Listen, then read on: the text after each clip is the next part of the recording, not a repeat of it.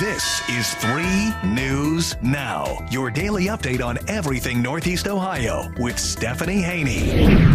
Hello everyone on this Monday, July 25th. I'm Stephanie Haney. Welcome back to 3 News Now. Thank you for joining me here for the top stories from WKYC.com and our WKYC app. Here on 3 News Now, we bring you the stories that matter most to you here in Northeast Ohio. These are the stories that you are clicking on, reading, and sharing from our website and from our app. And we start today with sad news because actor Paul Sorvino has passed away. Now, this actor, very well known for playing crooks and cops, one of his most well-known parts, playing Paulie Cicero in Goodfellas, and also an NYPD Sergeant Phil Cerreta on Law & Order. He has passed away at the age of 83. Now, we do have a Cleveland connection to Paul Sorvino. He was in the 2011 movie Kill the Irishman, which is about Danny Green, and Danny Green is an Irish-American mobster, an associate of the Cleveland mobster John Nardi. That was during the 1970s gang war for the city's crime operations. At that time, competing gangsters set off more than 36 bombs, giving Cleveland a sort of nickname at the time for Bomb City, USA. So in that movie, Paul played Tony Salerno, also known as Fat Tony. This was the underboss and the front boss of the Genovese crime family in New York City. And according to the movie, Tony helped out with eventually killing Danny Green. What we know about Paul Sorvino's death comes from his publicist, Roger Neal, who said that he died this morning in Indiana of natural causes. For more on Paul Sorvino's storied acting career, you can find that on WKYC.com. Now today, the trial has begun for the woman charged with killing Cleveland police officer Shane Bartek. The trial for Tamara McLeod, who is 18 years old and is charged with murder, began today with jury selection. The trial will be taking place before Judge John O'Donnell in the Cuyahoga County Court of Common Pleas.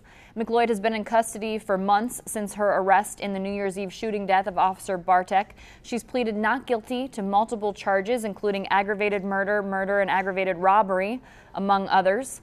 It was determined earlier this year that the prosecutor's office will not be seeking the death penalty against McLeod. As a reminder, Officer Bartek, who's 25 years old, was shot in the parking lot of an apartment complex on Rocky River Drive. It happened about 6 p.m. on December 31st. He was a 2-year veteran with the Cleveland Police Department. He was laid to rest at Holy Cross Cemetery in January. Another trial underway. Jury selection started Friday for the excessive force case of Euclid police officer Michael Amiot, and now opening statements came today. So Amiot is charged with 2 counts of assault and 1 count of interfering with civil rights. This is connection with a violent traffic stop in August of 2017. So long time coming for this trial to finally be underway. Video taken from a cell phone shows the officer punching Richard Hubbard repeatedly after Hubbard was pulled over for a moving violation. Video played in the courtroom today while Hubbard was questioned on the witness stand, and he described what happened in the video.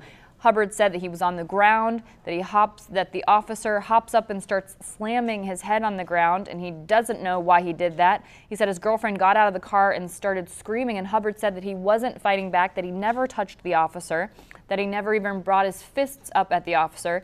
He protected his face from the punches, he said, but you can't see that in the video. He said, in the conclusion of his comments, that a traffic stop just turned into him getting beat up for no reason. Now, we did stream the opening statements live. You can watch those on WKYC.com.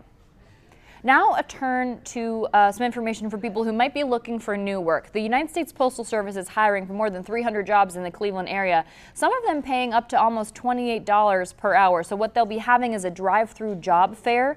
That'll be at the USPS Cleveland Administrative Building. That is on Orange Avenue. That'll be on Sunday, July 31st from 11 a.m. to 2 p.m. That exact address is 2200 Orange Avenue if you're interested in going.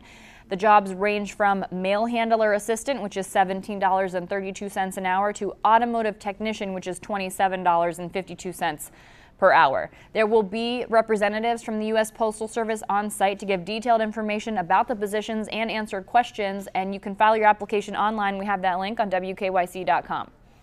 Now let's talk a little bit of basketball. We are well into the NBA offseason, and the Cavaliers and Collin Sexton have yet to reach a deal. There is mutual interest in him signing a long-term contract, but it doesn't seem like an agreement will be reached anytime soon. This is according to The Athletic, that negotiations with Sexton could last into the team's training camp in September, if not later. So here's the hang-up.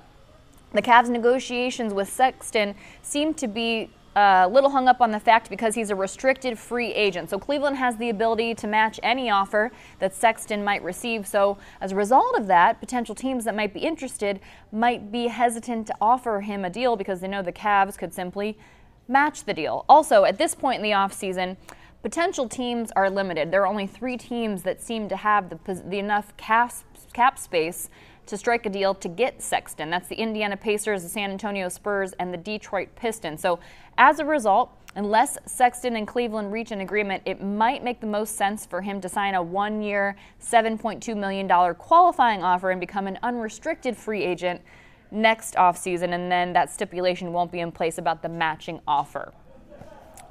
Now let's talk about something that might be very interesting for the city of Amherst. There is a vote coming from the city of Amherst's City Council on designating an outdoor refreshment area. It's called Dora. This is according to the Elyria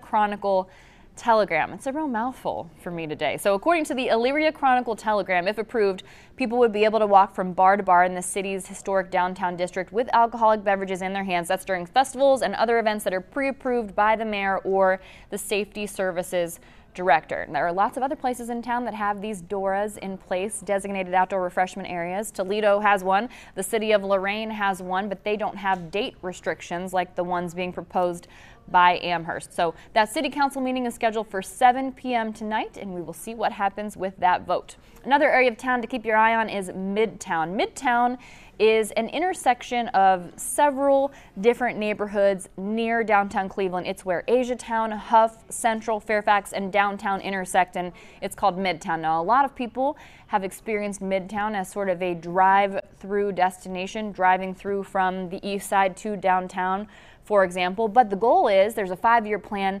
to really make this a destination community. Richard Barga, who's the managing director of Midtown Cleveland, talked about that. He says that there are amazing projects happening, over $100 million direct investment into that neighborhood. So we'll be keeping an eye on that.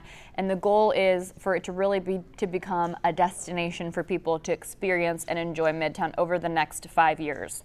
One more thing to let you know before we go here, we have to send congratulations to our very own Austin Love, who married a beautiful bride on Saturday. Congratulations to Austin and Allison on their wedding over the weekend. Many of the Go team were there. It was a beautiful black tie event. You can see those pictures and see them celebrate their special day. That's on WKYC.com. All right, that's it for your 3 News Now update today for Monday, July 25th. I will see you back here tomorrow with more 3 News Now.